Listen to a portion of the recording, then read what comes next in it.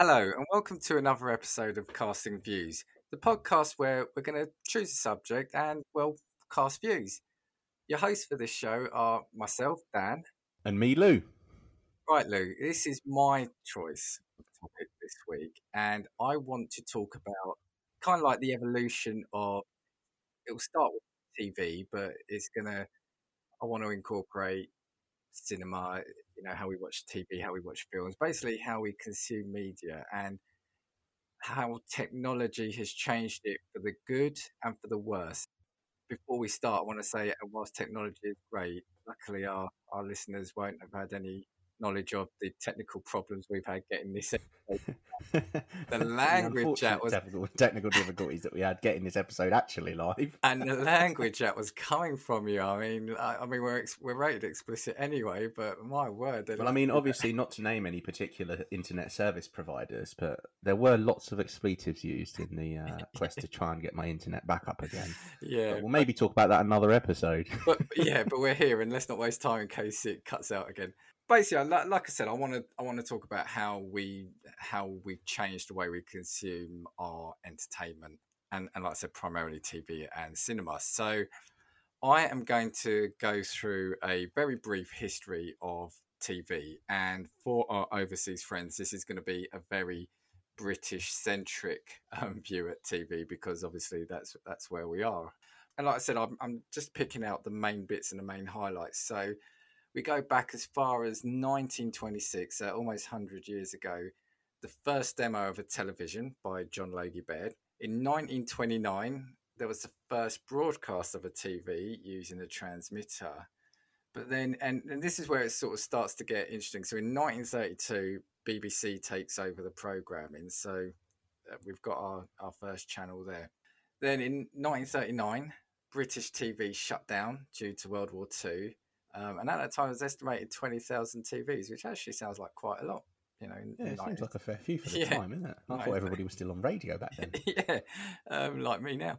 And then in 1946, TV reopens. That's quite a bit of a gap. And then it's fast and furious here. So 1964, we've got a new channel, BBC Two. So your viewing options have gone up 100% there to two. In 1968, we get ITV, independent television, which was a bunch of regional broadcasting. So depending on which region of the country, you'd have certain programming which was the same, but others were then had a regional flavour. 1982, Channel 4 starts. So we're in my timeline. All the way back then, can you imagine? Yeah, 1982, Channel 4. Then gets interesting here. 1989, Sky TV comes to the UK. So satellite TV. In 1997, we get Channel 5.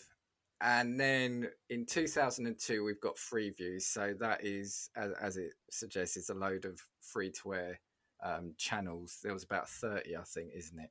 I think that's it really kind of for the TV side of things. But I've made another couple of notes. In 2002, Love Film starts. Now, do you know what Love Film is? I've heard of it, but I wouldn't be able to tell you what it was. Was it like an internet, like where you rented films online or something?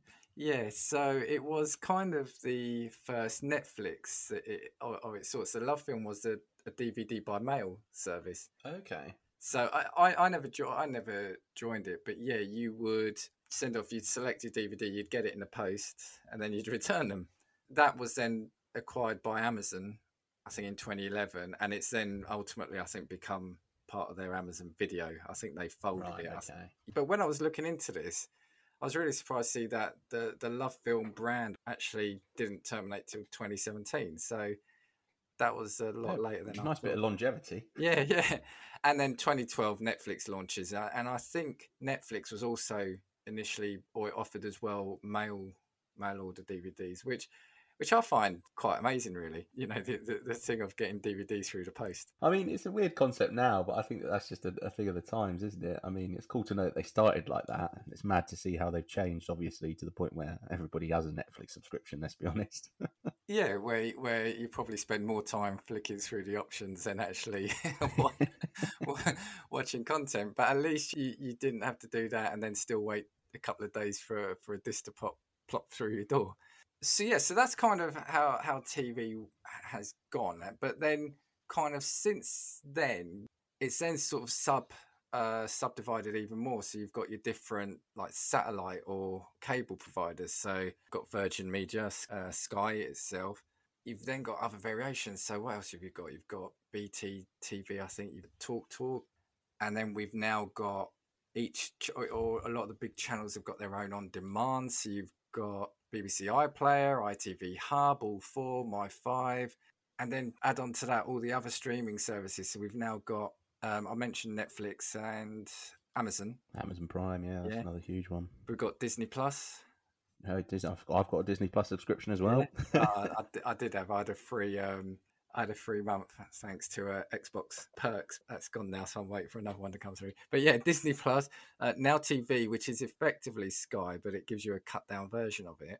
Apple TV, which is fairly new, and I think in the UK we've got Hayu and BritBox, which is, I think that's ITV and BBC, isn't it? But it's like a subscription service. Yeah, I've seen them, but never had anything to do with them, I don't think. And so I'm just thinking now, if you look at that, it's gone from having that TV where we had 1 channel, 2 channel, 3, 4, to now streaming it left, right, and centre. Basically, it feels like there isn't a place or a kind of genre or form of TV or film that you can't get anywhere anymore. So I mentioned after like some audience ratings, I do think TV was more watched in the past because you had to physically get up and change the channel on the TV, and so it was about who could be bothered to do that. So. Well, I guess, do you know what the benefit of that was? I bet you watched a more wide-ranging variety of television as opposed to just immediately flicking to what you want. Yeah, let's go with that. So I kind of want to talk about that, and obviously sort of we're of slightly different ages. So I've seen the earlier bit where we did just have the 4 terrestrial channels through to where we're at now. So maybe it's a bit nostalgia, rose-tinted, romantic spectacles I've got on. I think it's fantastic what we can do now, but I think we've lost something in the event of TV. So I just wondered what you thought about that. Yeah, I mean, it's weird, obviously, because I mean, you've just illustrated how you grew up in a generation where you didn't even have television remote controls, because the argument was about who was changing the channel, which meant that someone physically needed to get up and push a big grey button on the 12-inch telly in the living room to switch channel. I mean, when I look at television, nowadays it's difficult as well, because I mean, TV's kind of changed a lot even from when I was young. Like, I do remember the Blockbuster generation.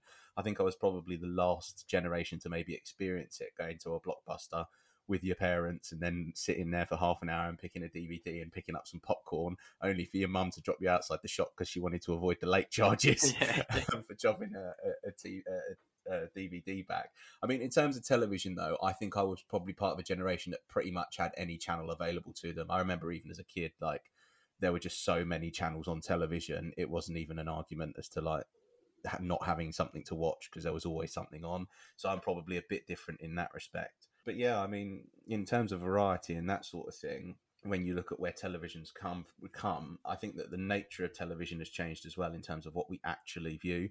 I think that I've seen a change from what was just television programs to more reality based and that sort of thing as TV's gone on over the years. But I don't know. I mean, obviously you'd have a cool perspective on the fact that I don't know how many channels you had available when you were a kid. I'm not sure how many you had. I mean, what was the number of channels that you had to pick from? Because if you tell me it was 1, 2, and 3, then I'd be like, well... I was in 4. I wasn't as bad as the only 3 channels. It wasn't as good as having hundreds of channels. So when you were younger, then what type of program was on television? Because obviously it was all prioritised. So you would have had BBC, ITV, and then Channel 4 would have come later. Yeah. Right. Okay. What's different about it was, so you'd get home from school. So school finished at 3:30.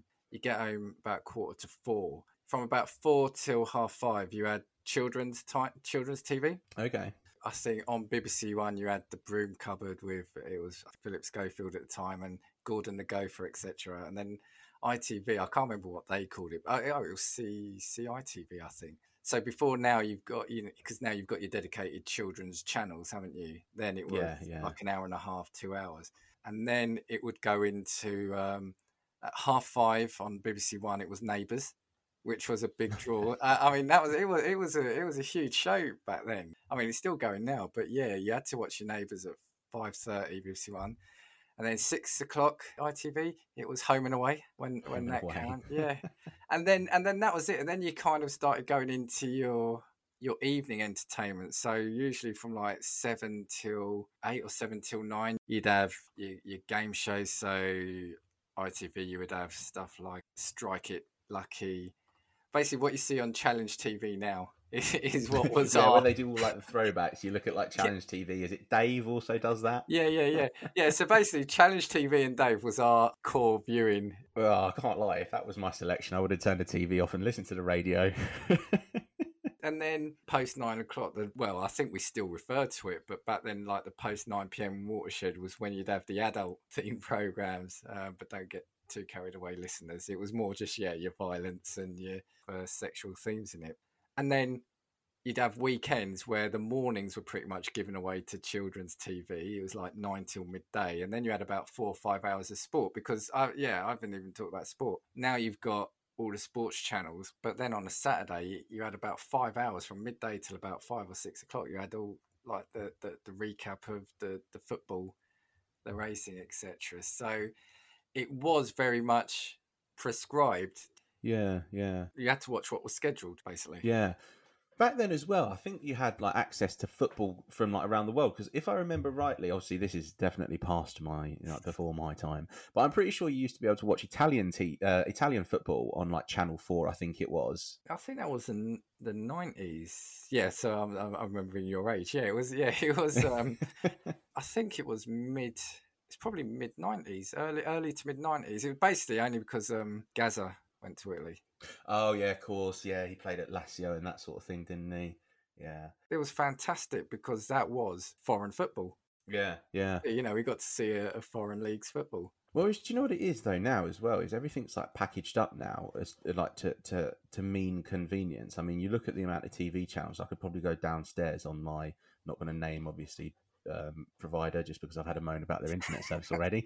But I could go down to my unbranded television box and I could probably flick through about 600 channels and they're all packaged, whether it's film, it's sport now, and everything's kind of been packaged nowadays to perform to a particular audience. If sport is your thing and that's what you want, now you just buy your sports package and you get all your sports channels, fine. If you really like your film, okay, you buy your cinema channels and then everything else that comes along with it. Like Freeview is obviously huge. Like it has got like 50 odd channels in it in and of itself, hasn't it? Yeah. So I mean, nowadays I think it's all aimed towards fitting particular audiences to their television. I mean, if you look at the way that we watch television now, I don't know obviously about you, but I just don't see myself watching that much television anymore at all. I was interested to see if you were going to say that. Yeah. Yeah, because to me now, when you look at television, I mean, I might flick through the channels and I think there's nothing that I want to watch, which is mad considering how you only had the privilege of 4, and I've got the privilege of 600 plus. Don't you dare say there's nothing on TV. Yeah.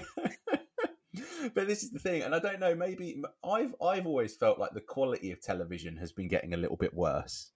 I think the problem is that there is some great TV there. I just think there are so many providers and just so much content trying to be put out that I think quality can suffer. And you've got to hunt for the good stuff. Yeah, that's true, to be fair. Because I remember when I was a kid, I think my favourite channel was actually Dave. I know I've just ragged on them a little bit. But my favourite channel, because it used to show all of the old Top Gear episodes. And do you ever remember Takeshi's Castle? Yeah. Brilliant TV programme. God, I wish they had that on a streaming service. Now, if I was a streaming service that I didn't have and they put all of Takeshi's Castle on it, I'd turn around and be like, right, I'll give you my money. Have it. I don't mind. You call it Dave, or would probably call it the History Channel. Yeah, that's the thing. Yeah, it's a good insight into the way that people lived. No, you're spot on about probably TV has got slightly worse for two reasons. One is what I said, that I think there are so many channels putting output now, and I think it's about just doing the cheapest output sometimes because there is going to be an audience for it. Yeah. Like I said, let's face it, I think you can look at lists and the majority of the more watched programs now are reality TV. Yeah. Reality TV's really kind of jumped into like the forefront of what we actually consume now, isn't it? Yeah, I'm not going to sit here and complain about reality TV like a lot of people do because I love quite a few aspects of it. but there are some I hate. I mean, for me, and I'm going to say it, and I'm proud to admit this. My guilty pleasure is the Great British Bake Off. I love it. I love it. But I love food, and to me, it's really relaxing as well. They're in that tent, and you've had a bad day at work, and you can just watch people make food and laugh at the ones who get it badly wrong. On that theme, I love Come Dine With Me. And again, because it is food. So I can't sit here and say, like a lot of people, that I think reality TV is ruining TV, because those are reality TV shows. Do you think the switch to a reality TV focus from broadcasters is maybe the reason as to why people are watching less television? I mean, I can't speak for the entire population, obviously, but I personally, obviously, probably spend time consuming media and entertainment in other avenues other than television. So do you think maybe it's the switch to the focus? Because I mean, if you spoke to my dad or a lot of people that are probably just in the generation above me, they'd flick through the channels and be like, what is this nonsense? Because it's reality TV, or it's the Kardashians, or I mean, you know, the Kardashians are a couple of years old now, but that style of television program, or it's Love Island, or it's, you know, I mean, Big Brother. When you think about what an amazing concept Big Brother was when it first came out, it actually did take the UK by storm as a concept, that program. I remember the first series, and it was actually really good. You know, and it's a cliche now where they call it a social experiment, but it felt like that, and so much so that I can't remember the year it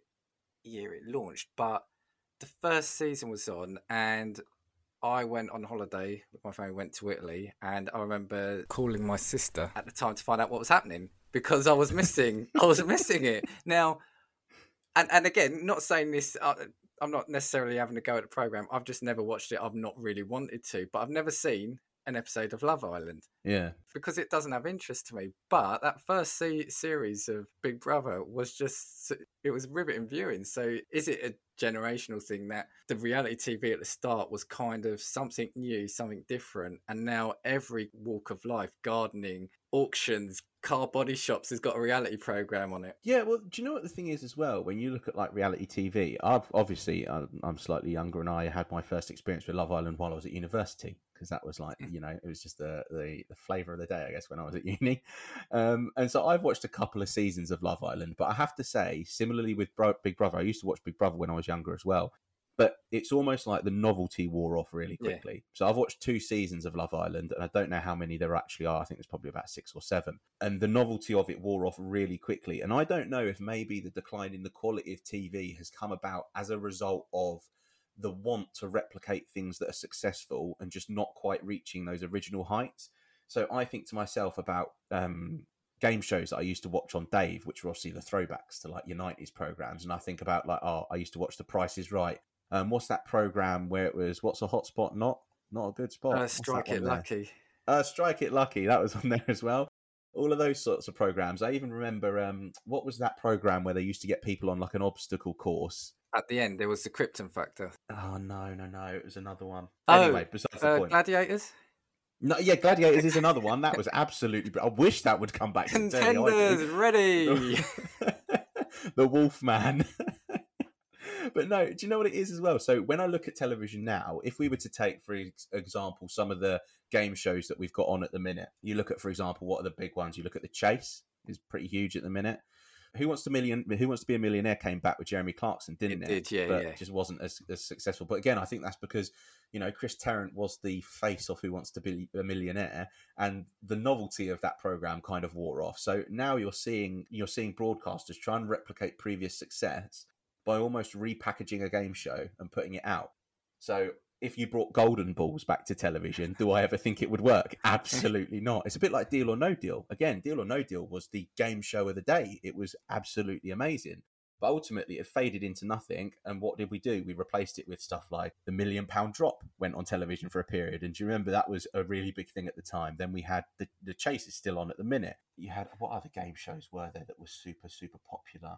But you see, the thing about game shows, and if there was one kind of program, I've probably already said it as well, one kind of program I absolutely loved was game shows. I was addicted. I just love general knowledge. I love now pub quizzes. I definitely think game shows just aren't the same now. They should just be 2 or 3 contestants. Preferably, I want them to be Joe Blogs off the street, not celebrities, because most game shows, they come back and it's like celebrity contestants. And it's like, I don't want to see celebrities. I want to see someone like me potentially trying to win 20 grand worth of prizes. But if you looked at the two you've mentioned, like Who Wants to Be a Millionaire, and also more importantly, Deal or No Deal, that was great, but it just went on too long for what it was. That program Yeah. should have been half hour. It shouldn't take an hour to open 20 boxes. Yeah, I agree. Yeah, yeah. And Who Wants to Be a Millionaire went kind of down the same route. That when it started becoming like 2 or 3 minutes to answer a question, I just lost interest. Yeah, yeah. That's why I like The Chase. It's quick fire. Yeah, The Chase is pretty quick fire, or I still think there's something dodgy because I feel like when it gets to the end point of that thing, all of a sudden the contestants are getting asked about emperors that lived 4,000 years ago, and then the chaser will get asked the question, what color is the sky? And so I've always had a bit of a vendetta against that TV program, to be fair. But yeah, I think that even when you look at reality TV, for instance, like you look at Big Brother, and then we've had Love Island, then there was the program X on the Beach, which I never watched. But again, I think it's kind of a bit of a similar concept to Love Island, just with people that have already been together. But it just feels like we're constantly repackaging television to put it out as something new and different. And as a result, people are like, well, I've been there, done that, seen that. I mean, when you look at TV shows, I've just thought of another game show, Tipping Point. Like what we did is we literally turned an arcade game that you played when you were 5 into an entire hour-long episode of television. And I think that that's mental because it makes no sense to me. And okay, I love that. I love that show, and I think I think the reason being is, again, that does tap into two things of mine. One is quizzing, but two, you've got that random, almost like game element to it. So it's, like you just said, it's like the 2p and the 10p push machines at the arcades. You remember they used to like penny. So you've got quizzing and a kind of a game element to it. So that's just pushing all the right buttons on me, I tell you. Okay, then I'll tell you what. When we look at television, then I'll put it like this to you: do you sit down and watch Tipping Point, The Chase, insert your favorite game show here, because you sat down because you know it's on, or are you watching it because you happen to have dinner at the same time, or you happen to just be in a chill period? It's definitely the last one. Because having said that, those shows I tend not to actually watch. What I've done is, if I go to my mum's house, I know she likes watching those, or I'm going to have dinner at her house where she doesn't have your Sky TV or your Virgin TV. Yeah. And so then I'll stick the game shows on because I don't watch them at home. But no, I will, when we're at home, if we're eating or whatever, I will be... it's Netflix or Amazon Prime. Yeah, it's just because that's the thing as well. I just think to myself, am I actually watching television because I want to sit down and actually enjoy this program, or am I watching it because it is just something that goes along with what I'm doing? So it's every time I eat dinner after I've finished work, I've got The Chase on TV. And that's only by virtue of the fact that there is nothing else that I want to watch on telly because it's all boring. And so I just happen to watch The Chase. But if I was to turn around and you were to offer me up the option of sitting on Netflix or YouTube, or whatever it might be, would I pick The Chase over that? Absolutely not. And so this is what I mean. I think, have viewership figures gone down, and is television less part of our lives now than it was, only because the quality of TV has gone down? Because you have to remember, the selection of television is absolutely monumental now. But we are actively choosing not to look towards television because we've got so much else available to us, because it's just not decent anymore. Well, I can tell you that now. The organisation in the UK, BARB, BARB, and it's a Broadcasters Audience Research Board. And I was looking at theirs on their website. You can have a look at the decades, the years, I think from 1981 to last year. And from, I think it was 1981, I think the list starts there, you had 4 channels. 3 reported channels. You go to last year, it's 315 channels. So basically, in the space of 40 years now, we've gone from 3 channels to anyone of 315. And then that's not even including what we'll probably mention shortly, like YouTube and Twitch. Yeah. But before we go on to that, my question to you, though, was, and I think you've kind of said it there, but do you, as an individual, or do you with your family, has there been programs that you actually sit down and, like, it's not the wrong word, like destination TV, I want to call it, sort of in the 80s and 90s, episodes of EastEnders and like Dallas were featuring on the news if there was a big storyline? I mean, we don't get that now. Do you know what I mean? When JR got shot in Dallas, it was like literally the whole country was talking about it.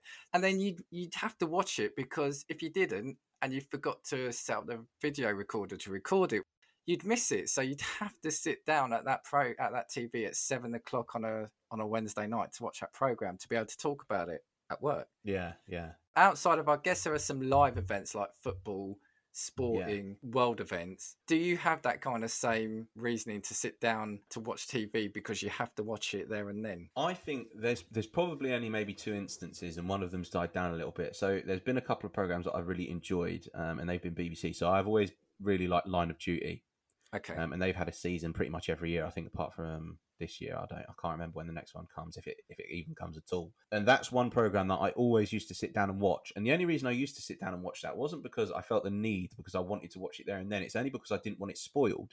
Yeah. So I knew that if I went on any form of social media at that point, I knew that it would be spoiled, so I had to watch it. But bar that, I would do Match of the Day as well. However, the problem with Match of the Day is now I can get highlights of the football games that I haven't watched 5 minutes after the game's finished because they immediately go up. Now, do I want to sit and wait until 10:30 to watch Gary Lineker, Jermaine Genius, and Alan Shearer all comment on football when in reality I can watch the highlights in a 10-minute segment after the game? I don't even really sit down and do that anymore, to be honest with you. It's kind of interesting you say that as well, because I have found myself doing what I did do, this must sit down, watch TV less and less as well, because one, I don't know if it's a question about time or whether I just don't have the concentration anymore, the attention span because of modern life. But I find I don't like now getting hooked into a program, because I think another problem with modern TV is if it doesn't become a success straight away, it gets binned. Yeah. Don't like starting a program in its first season, getting hooked on it, and then it gets cancelled at the end because it didn't get enough viewers. I've been burnt by that too many times. So sometimes I will wait a couple of years to get 2 or 3 seasons of it on Amazon or Netflix, and then binge watch it, because it's not like there's no content out there to fill in the time. Yeah, and again, this kind of leads back to the issue where we're turning around and saying, are broadcasters actually putting time and effort into creating something that's actually brilliant television and a brilliant watch, or are they doing it for the purposes of getting quick, decent viewership figures? I mean, like, I went and did a little bit about, I think you've got some figures on the soaps as well, haven't you? So I went and had a look at an article, and it basically had talked about like EastEnders' lowest viewership figures for 30 odd years or something like that. And that was something that was this year. And I just think to myself, do storylines sometimes drag on too long? And like, are we just repeating ourselves when we look at television? And I think that that's really what the issue is. Because even me now, if I was to turn around and say, what kind of original TV drama stroke series is there on telly? I couldn't give you one, to be honest. No, and we've got to remember, EastEnders has been going since the 80s. So EastEnders is a soap opera here in the UK, and it was huge, and it probably still is, but it was massive. The storylines about it, there was one of the characters got pregnant, and I remember they were running it in the papers. I think you could even take bets on who the father was, which character it was. I mean, bookies are opening it up. We're betting on a fictional storyline. When the character, one of the characters got killed. I mean, it was must watch TV. I just think now, not necessarily for soap operas, but another thing with me was I don't have the patience anymore. So you used to get a TV series, especially like all the big shows really came from the States at the time. So we'd got all the American comedies and all the American dramas. But I'd struggled to wait a week to watch the next episode sometimes. And it's 25 episodes in a series. And now a lot of the series now drop on Netflix in one go. You get all the episodes often in one go. You don't have to. You don't necessarily have to watch it at the same time as everyone else. Yeah, you might get the odd spoilers, but I can watch that new series. I don't know, say Stranger Things in 2 days. I don't have to wait. Yeah. One of the series that really affected me on was Lost. So again, Lost came over to this country, massive publicity, massive fanfare, and I loved it. The first couple of series, I loved it, but it was like 25 episodes long. You'd have adverts. It was on Channel 4. So you wait a week and there's a lot of adverts. Now, considering one of my dream jobs, I would have loved to have got into advertising. Adverts annoy me on TV. And so I ended up stopping watching that and then sort of catching up on it, like through sort of borrow a box set of DVDs off someone when the DVDs came out. I then did watch, I subscribed, I think it was Now TV that we mentioned. I subscribed to that for the final series because I had to watch that. That was one of those, again, it was one of those events where I didn't want it spoiled and it was a must-see TV. But now you've got channels that have got +1, some channels even like a +24. I think ITV seems to repeat everything all the time on its various Yeah, channels. yeah. So there's no reason anymore to have to sit down and watch things in the order that they're dictated to you by the TV channels themselves. And but I do think about the costs going forward. So I was having a look here now, right? So say you've got your basic Sky or Virgin, say. So I don't know, you can get what, between £30 to £60 a month, probably depending on what package you get. But say you get one with decent package that's probably got entertainment and some sport, you're looking at around £60, aren't you? Yeah. For Amazon Prime, you're looking at another $7.99 a month. And granted, for all these, you'll probably find deals and stuff elsewhere. But let's just look at what it is: $7.99 a month for Amazon, $5.99 for Netflix, $7.99 for Disney Plus, $4.99 for Apple. And then if you want something like BritBox, that's another $5.99 on top. So it's like, how much money soon are we going to be paying to watch everything? Which and 60-70% of what's on these things we don't actually watch. Yeah, I think like there was a statistic about Netflix, wasn't there, where the average lifetime isn't long enough to watch everything that's on Netflix. So like your 84-year life, I think that's what the average is in the UK at least.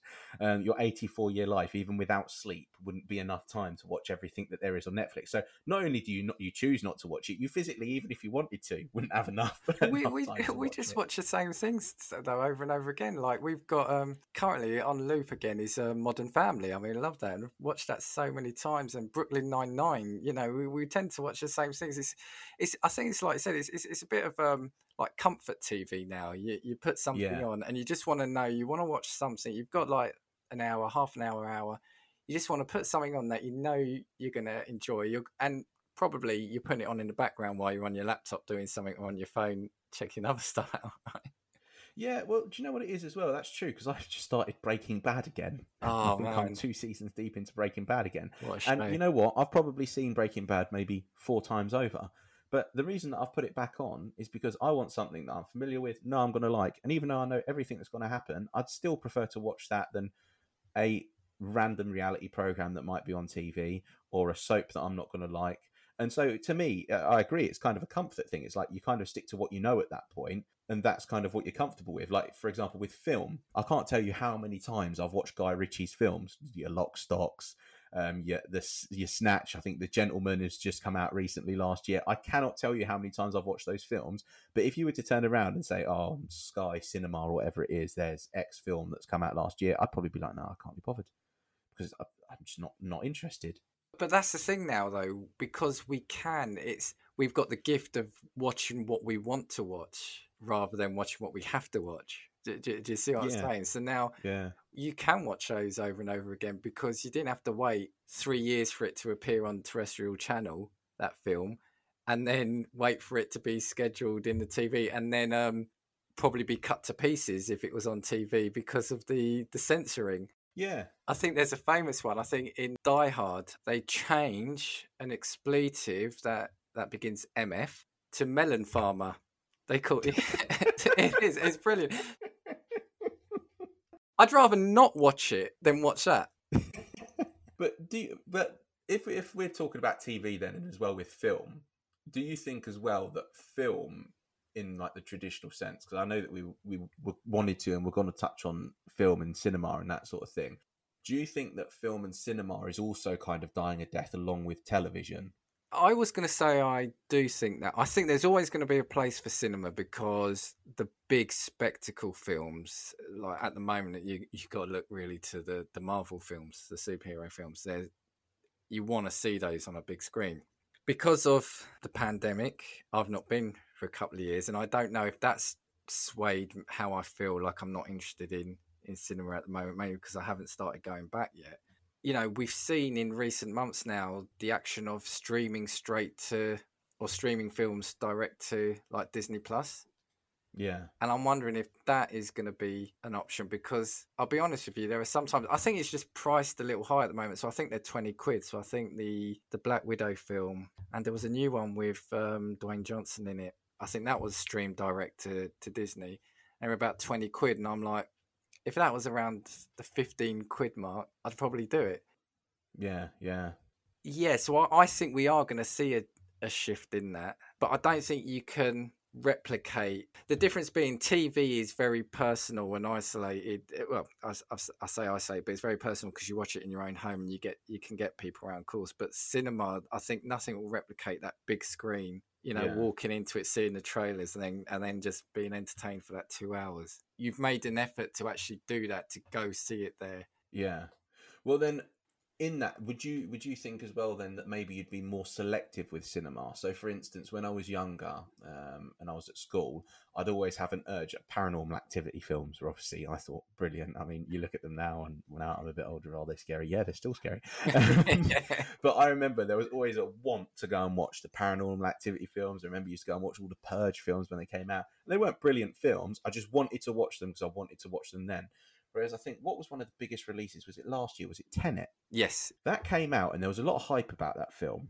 And I said to myself, I was like, oh, it'd be cool to watch, Should I go to the cinema? Because cinemas had started to open and that sort of thing at that point. And I just said to myself, no, because I know that in 3 months' time, it'll either be on a Netflix and Amazon, or it will be on a Sky Cinema channel. Am I going to go and spend my 20 quid for a day at the cinema? Probably not, because am I that bothered? So now for me, if I was to look at the range of films that I'd actually pay to see at the cinema, I'm really limited. I don't think there's been anything over the past maybe 4 or 5 years that I've really had a willingness to watch. I think the last thing I did was the Captain America Civil War, I think was the last film I watched at the cinema. And when was that? That must have been 16? There or thereabouts? Possibly. I know I took you to first Suicide Squad. Oh, yeah. It might have been that. No, I've definitely go cinema less. I remember, and this was something I wrote down as a kid, you got the big blockbuster films come out. The summer was like your blockbuster time, and it was full of films that you really wanted to see. And now I think there's just as good films being made or programming made for TV, I think, now. Yeah. On your streaming channels, you didn't have that before, so I think you're getting just as good. Like, again, I didn't watch it, not because I didn't like it. I just never got around to watching it. But The Bodyguard, and I've seen kind of like the attention it was getting online, and I think you've got choices on TV to watch some really fascinating things. So now I've only recently gone to cinema to watch the big budget films. So again, it's pretty much just been the Marvel films, because again, I love those. I'd probably want to watch like Tenet. Again, I've missed that. I need to see it because I really like Christopher Nolan. But like, I watched Inception at the cinema. Now, Inception is one of my favorite films. I love that film, and it's one that's on. You can easily watch it on TV, but I really wanted to see it on the big screen for those set pieces. But recently I have been more like, that film I really like, but you know what, it's going to cost me, me and the other half, it's going to be like 30 quid to go watch it at the cinema.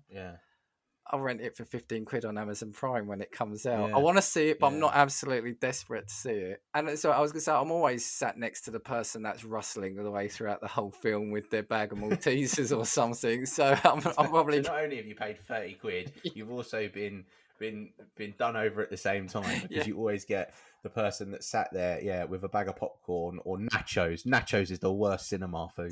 Don't get me started on what grinds my gears. I was like, I'd pay an extra £2 to go to a screen where you can't have food in it, I tell you.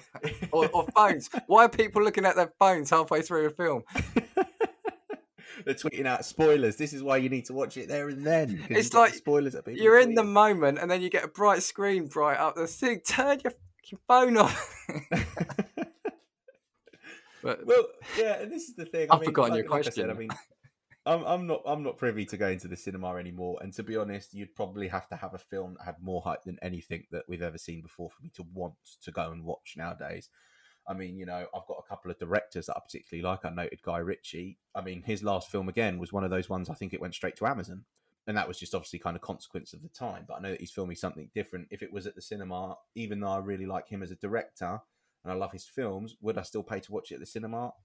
No, probably not. As much as he's probably my favourite director, and those are the style of film that I absolutely adore, I will not go and spend 15 quid to go to have that experience, because I know that I'm already getting it in my Netflix subscription.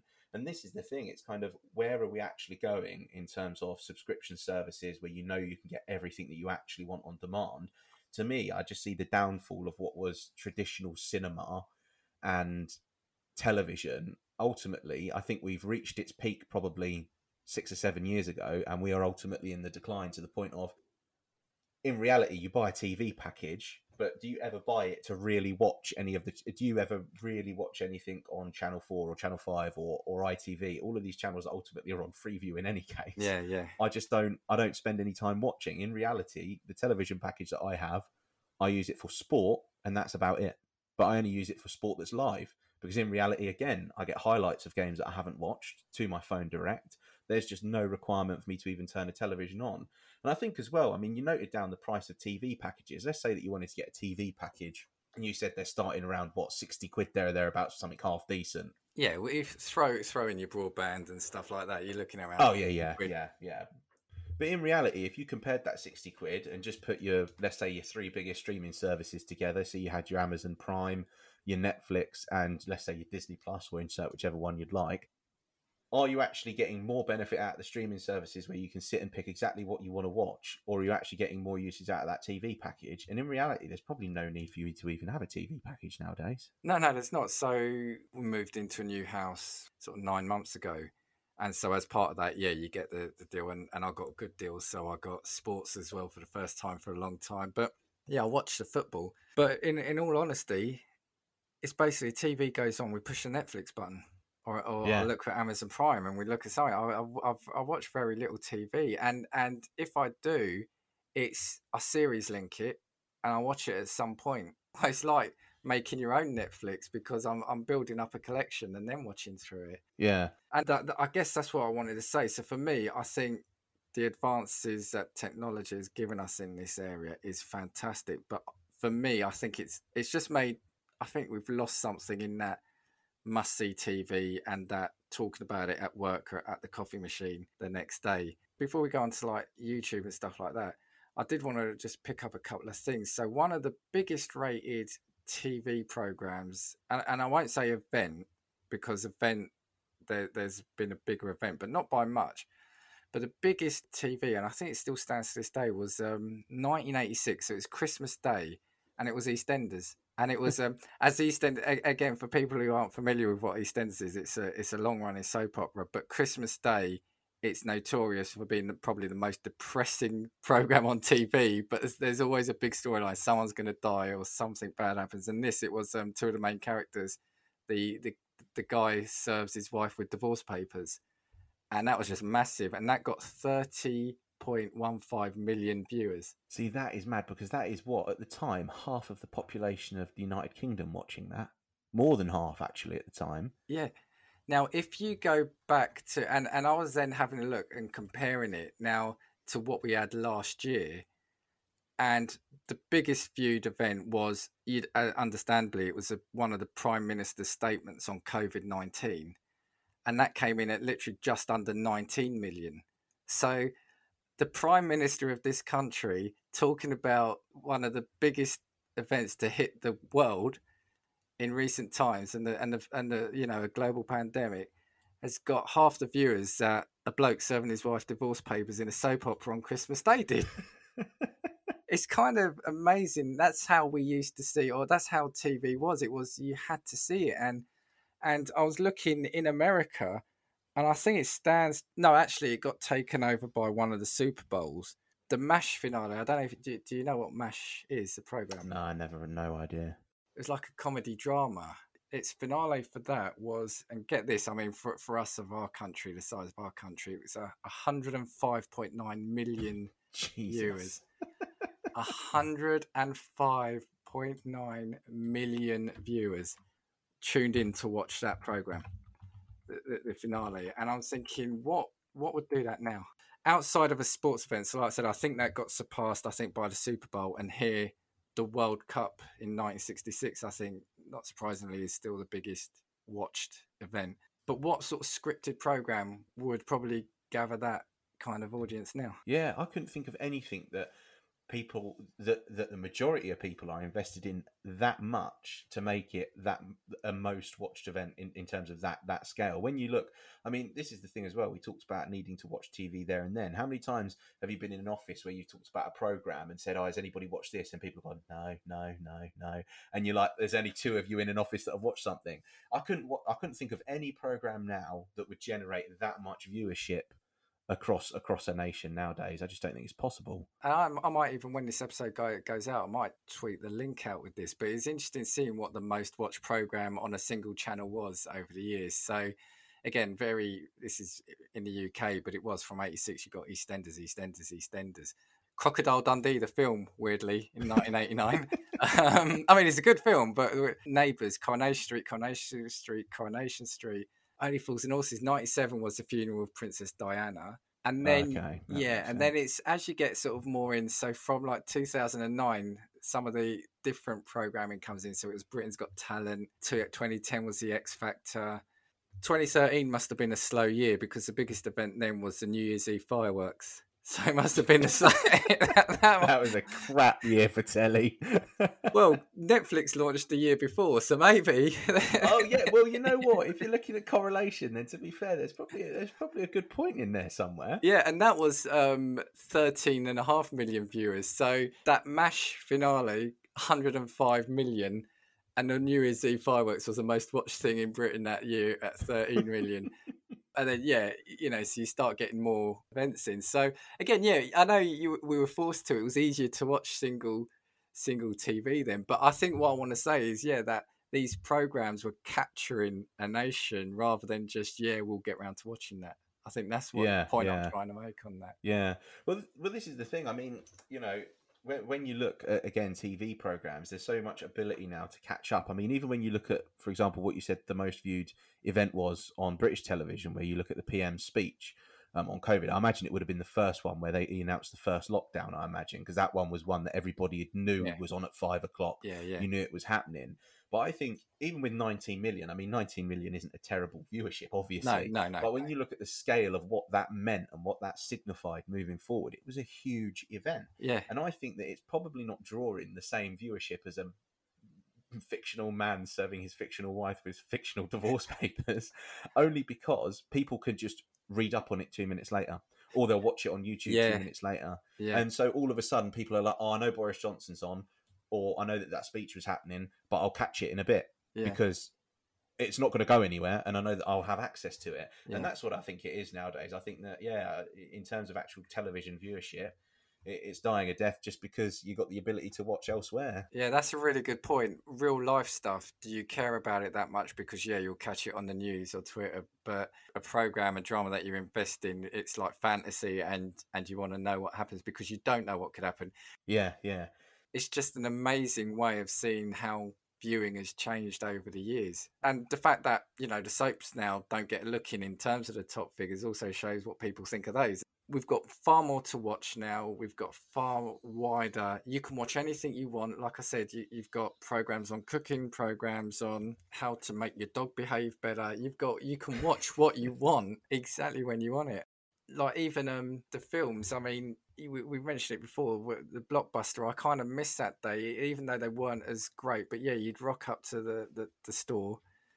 A new release would have like load of videos and you'd hope there was one left, and then it was funny seeing as the weeks went on it would reduce the amount of copies until there was one copy of it left in the back of the shop, when you could finally get to rent it. What I'm trying to say is you were channeled to watching certain things, I guess, whereas now we've got choice. Yeah, and that's the thing. I mean, I'm of a generation that kind of grew up in the internet age when media on the internet was picking up as well. So if you were to talk to me about what the biggest media platform that I used was, I'd be looking towards your YouTubes. I mean, when you look at like in terms of services that I've been signed up to for the longest, I think my YouTube account was created in 2012, and I probably would have been, how old was I in 2012? Maybe 16 or 17.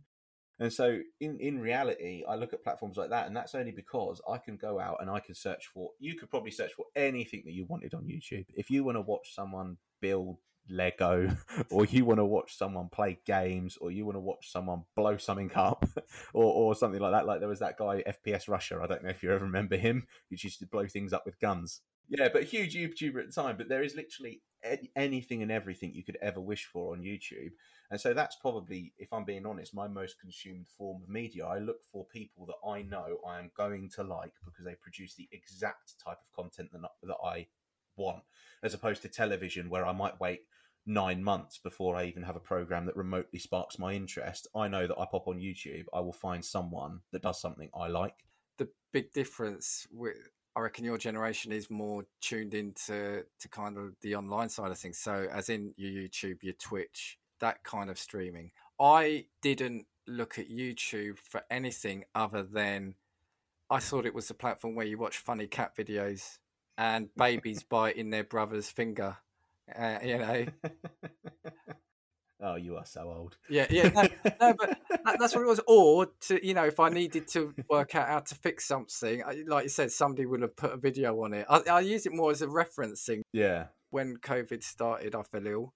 I was in bed literally for 2 weeks, and I got hooked on YouTube. And that's then when I saw it as a form of entertainment as much as a Netflix or an Amazon. And I was hooked on watching a number of channels geared around sort of like video games, because that's what I'm interested in. And then likewise, then started looking at Twitch and realized that, again, I can see things that are made almost for me that you don't see on TV. So in the sense of, like video games, it's still not, weirdly, it's still not massively catered for on TV. So, YouTube and Twitch is where kind of, I got that fix from. And I saw it was just as viable as for me as a form of entertainment as the old Gogglebox was.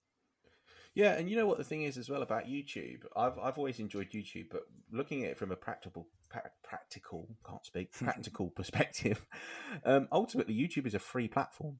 Yeah, you get free content, which has got hours and hours of content. You can watch vlogs if you're into that type of thing. There's channels that cater to absolutely everything, and ultimately you're getting exactly what you want. And this is the thing that's why for me, ultimately, that's where I get my content. And I mean, if you look at viewership as well on YouTube now, ultimately the biggest YouTubers on the platform are absolutely decimating what was television programs. You look at some of the biggest YouTubers and how many followers they've got. I think the biggest on the platform in terms of individuals is still PewDiePie, 100 million plus subscribers, which is numbers comparable to what you just talked about in terms of single episode viewership records and that sort of thing. I think if you look somebody at the minute who's on YouTube's absolutely massive is Mr. Beast, and he's pulling 25-30 million views at a minimum on videos, and it's literally comparable to British record viewership of what they get, what some of these YouTubers are getting every single video.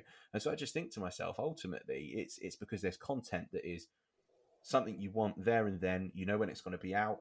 You can get it immediately wherever you are, and there's no worry about missing out on it because, again, it's just always available to you. You can go back and watch it over and over again. And to me, that's what it is for me. I spend probably, of all of the time I sit at a screen, I'd probably say 80% of my time is spent on YouTube.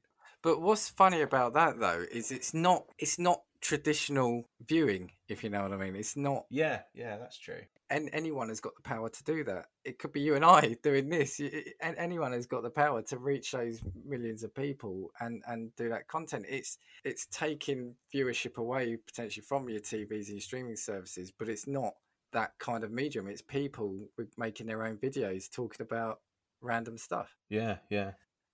For me, I got hooked on, like I said, some of the geeky and the nerdy and the techie stuff. So it was Ashens. Hello.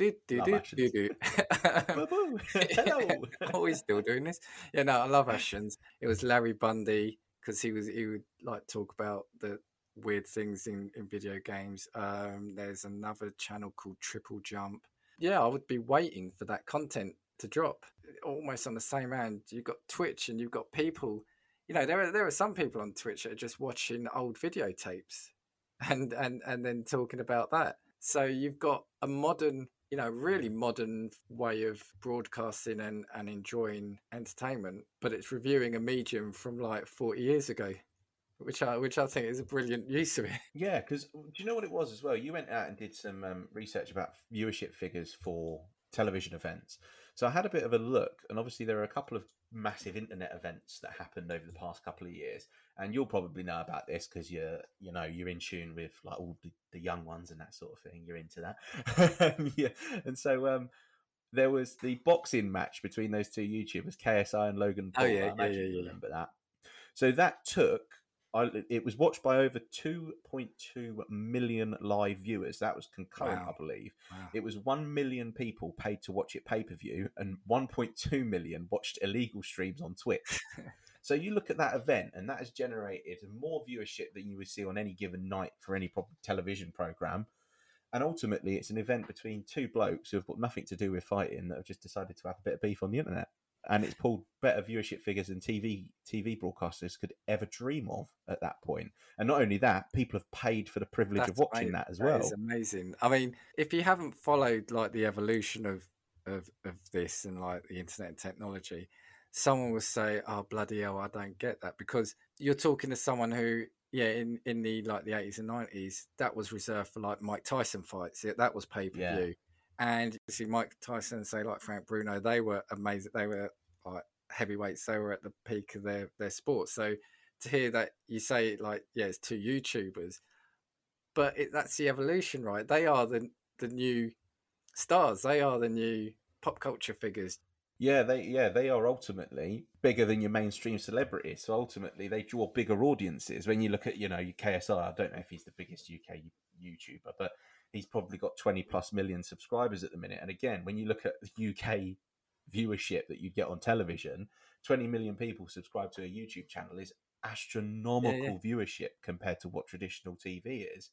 Yeah, here we go. If you look at the list of the pay-per-view boxing bouts and worldwide, KSI versus Logan Paul actually shows up in between the likes of your Manny Pacquiao's, your Anthony Joshua's, which is absolutely mental. It sits between Canelo Alvarez and Gennady Golovkin and Manny Pacquiao versus Shane Mosley, two humongous monumental fights, and all of a sudden two YouTubers are getting involved in that form of media and outdoing them, which is absolutely mad.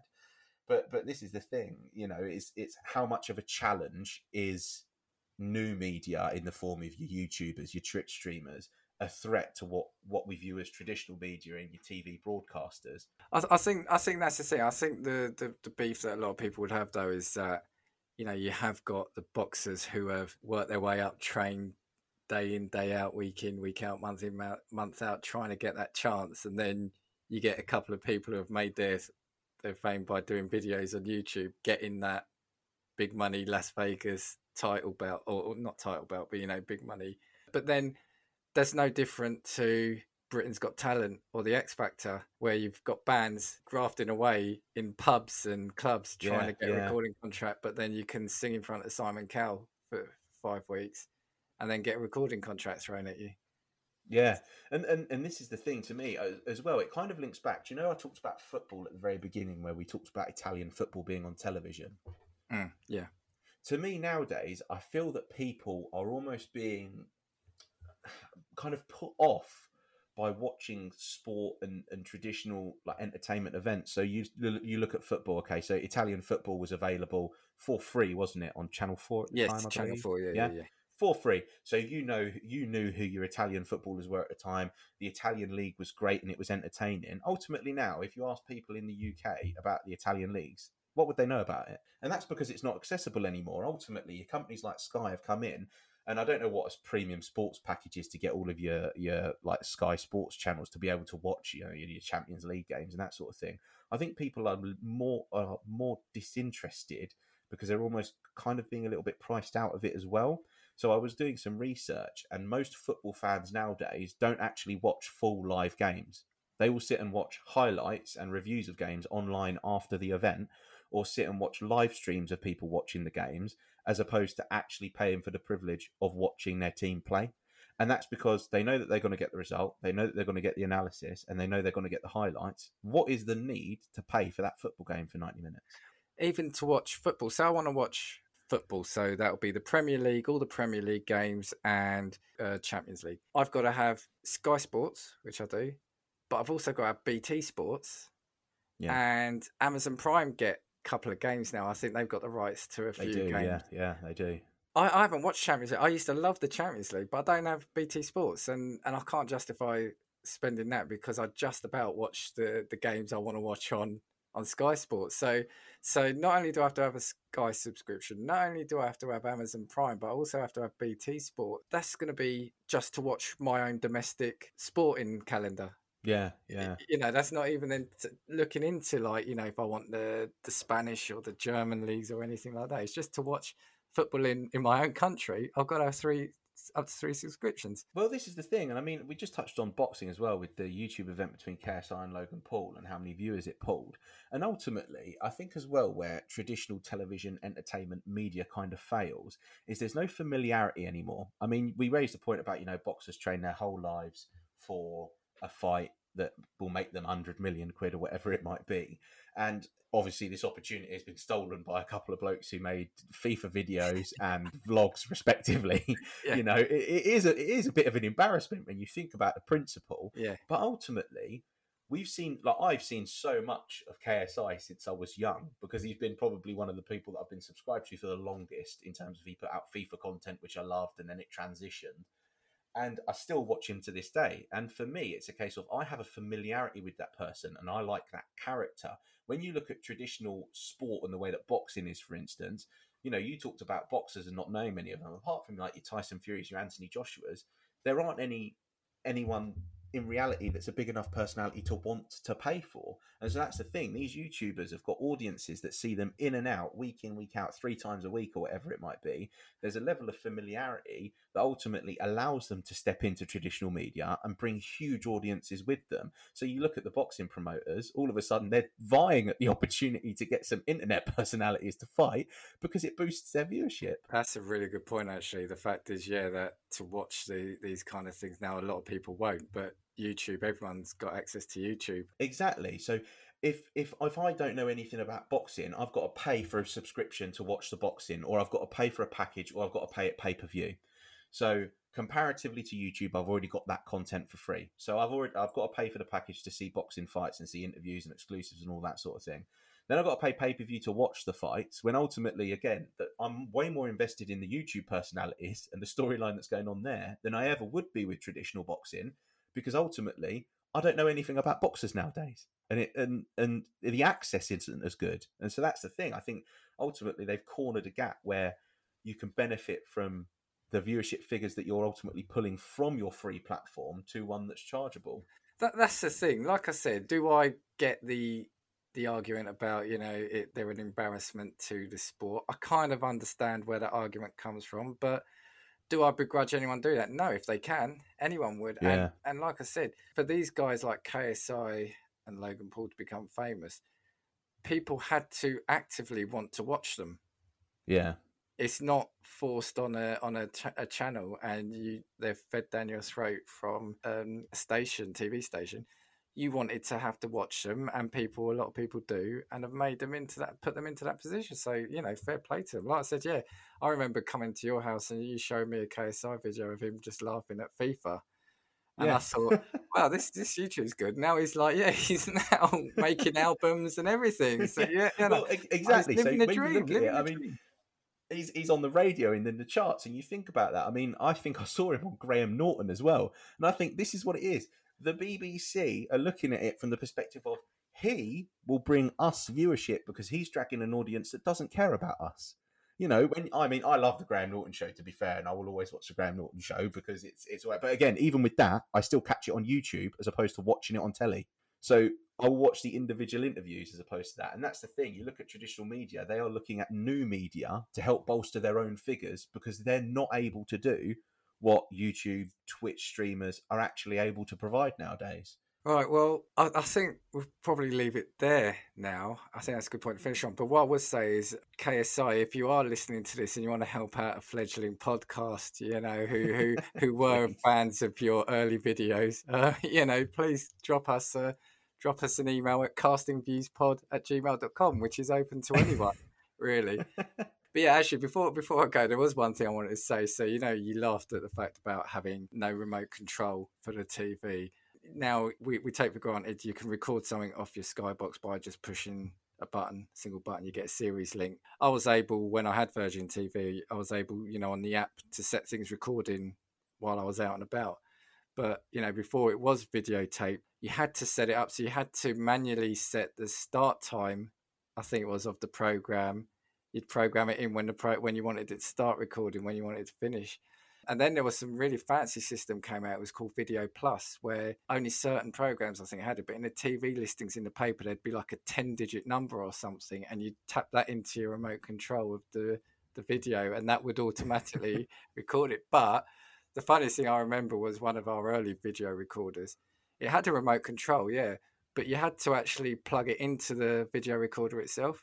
So it had a cable coming from the remote control that you plugged into the video. So we'll leave it on that while you're listening to this on your smartphones. I was so glad I was born when I was. No struggles like that. So before we go, please do drop us a note at castingviewspod@gmail.com if you've got suggestions for an episode or any comments on this episode. And do check us out on Twitter at castingviews. Yeah, so check out our Twitter feed. Lou, before we go, is there anything you want to say?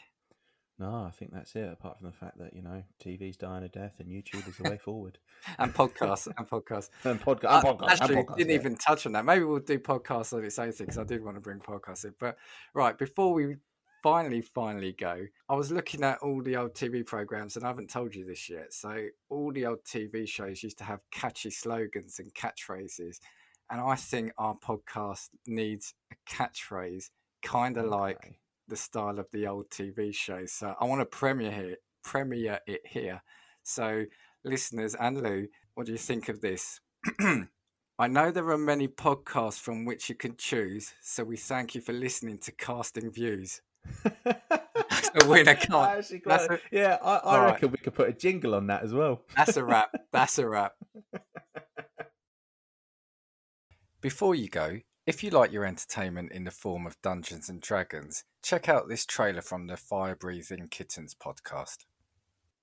Are you itching for a good story, laughter among friends, maybe even a mystery or two? Well, you're in luck. Fire Breathing Kittens is a standalone Dungeons and Dragons podcast. Each episode is a separate 3-hour-long story, like a movie for your ears, so you can listen to these adventures in any order you like. So join us on a real play D&D quest as we solve mysteries, attempt comedic banter, and enjoy friendship. Fire Breathing Kittens podcast, fantasy, action, mystery, friendship.